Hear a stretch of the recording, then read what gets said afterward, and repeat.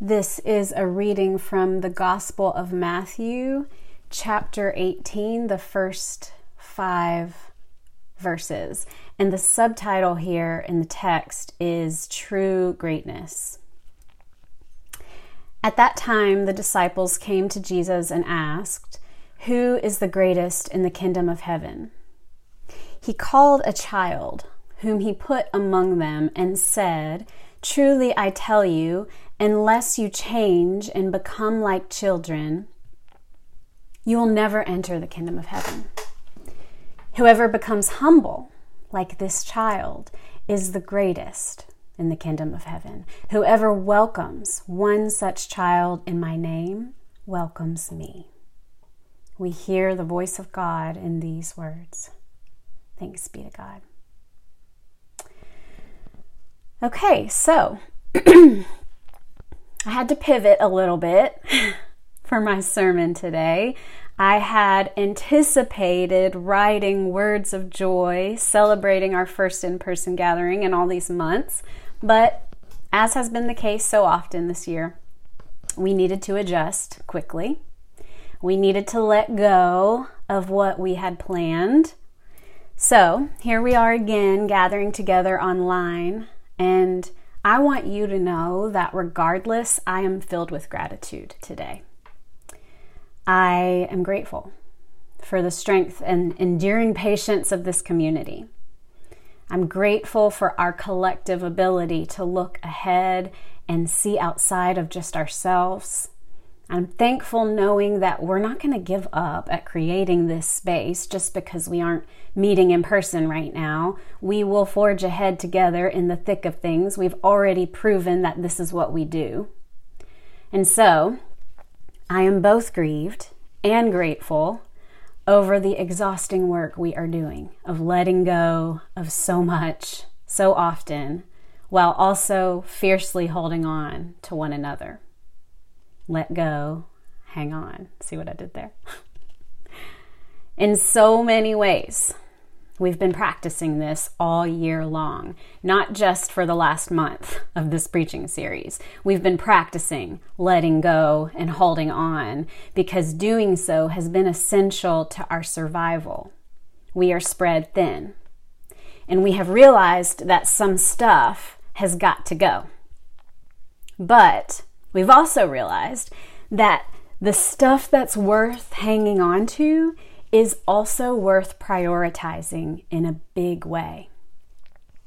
And one thing that's been revealing itself to me over and over again this year is the need to hold on to our inner child. For us to tune into and lovingly tend to that child self inside each of us.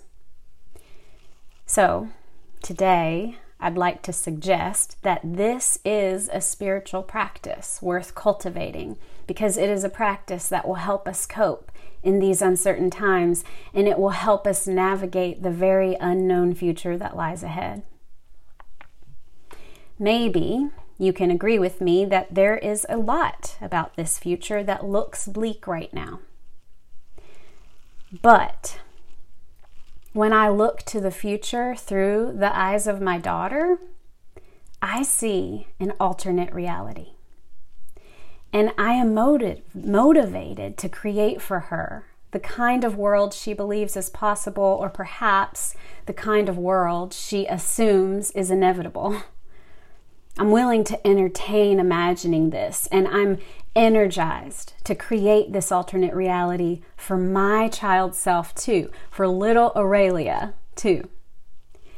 And I wonder if you were to dig deep and really behold your child self, really picture it. I wonder if you wouldn't be motivated to do some radical imagining yourself, because when you look at that little child who still lives inside you, you know they deserve more than the reality they lived. And you want more for them. And I'm saying that it's not too late. Because if we are paying attention to what Jesus has to say about it, this alternate reality that seems so naive to us is actually not so far off. In fact, Jesus says that the child's instinct and the childlike posture is actually the closest vision we have of fathoming the kingdom of heaven. And this instinct, we still have it. It may be buried deep, but it lives within each one of us still. Our inner child, the purest form of our Imago Dei, this means greatness lives within us, true greatness. And we have the ability to bring this greatness to fruition in this world if we can wrap these contrary paradoxical truths around our heads by choosing to embrace greatness as humility, greatness as vulnerability, greatness as compassion, as opposed to power or control or winning. How do we begin to truly embody this kind of greatness? I think we do it the same way we do any other teaching of Christ, through the practice of faith, a childlike faith that goes deeper than reliance on teachings and whose utmost concern is always divine presence in our lives. We've always needed this kind of faith. We always will need it.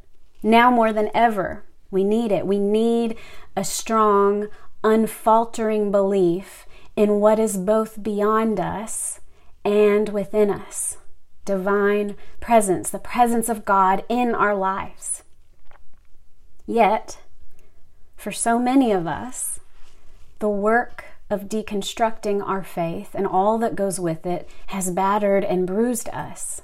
It has utterly exhausted us, and we have been nomads wandering, not always knowing where to land, not always knowing how to have faith on this side of things.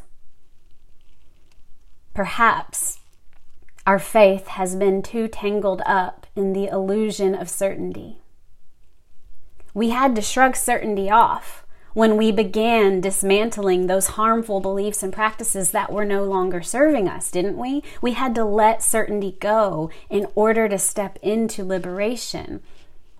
But we know by now that living into this freedom requires our continuous upkeep as we seek to become non-dualistic people, comfortable with holding things in tension, intimately familiar with regular divine wrestling.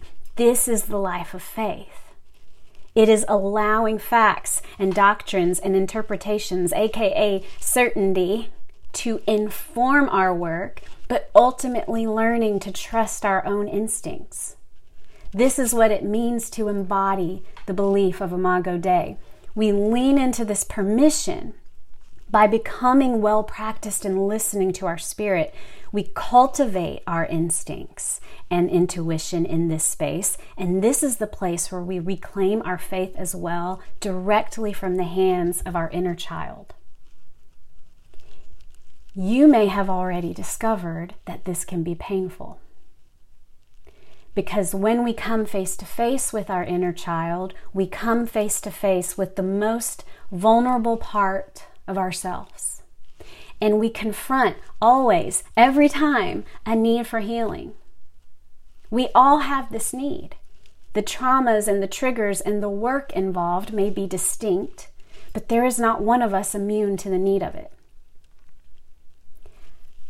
I can't do this work for you, but I can prompt you to think about your own needs here in this space. I can invite you in my own painful solidarity to take this journey with me. Our healing work is so important.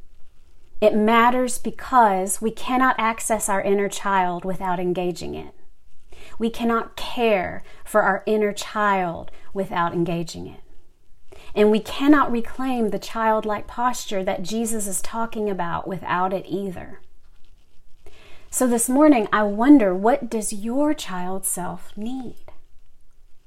What does your child self need to know healing or to begin a healing process? What does your inner child need in order to feel love and belonging in this world? These aren't the kinds of questions that are answered in this small space of a teaching moment. Rather, these are questions that might plant a seed within you, compelling you to your own healing work. And this can be intimidating and even off-putting, because who has energy for more work right now? But I think we ought to consider the investment. We need to tend to our child's selves, because it is from within this posture that we can develop those instincts we need to recognize the divine abundance within our reach. And it is from this posture where we can best receive the essential spirit tools that will resurrect our faith. We can receive the tool of growth.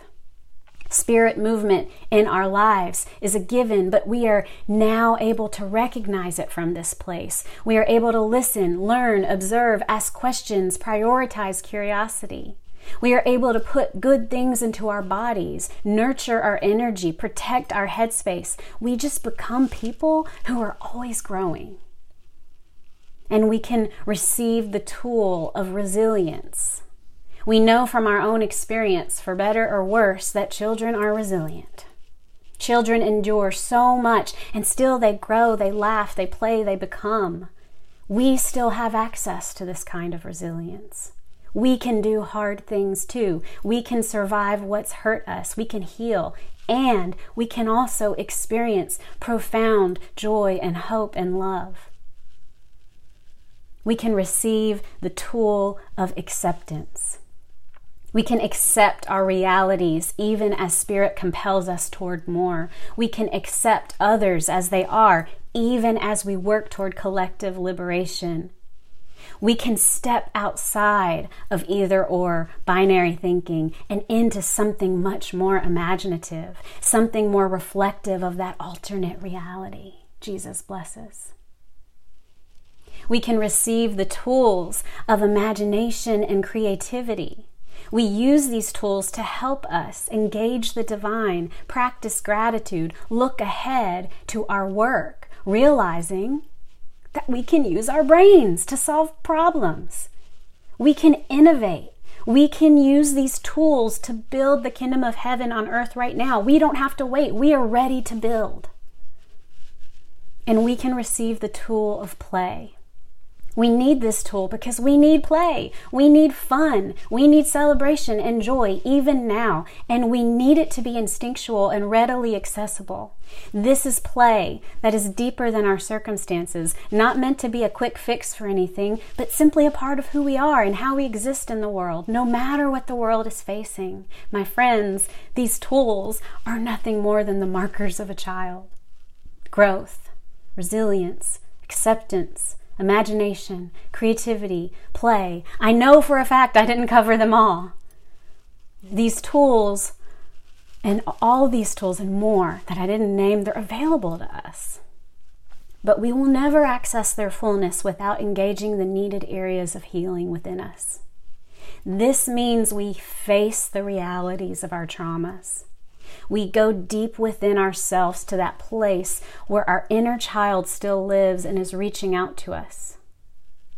What does your inner child tell you? With divine help, we can tend to that dear child's wounds.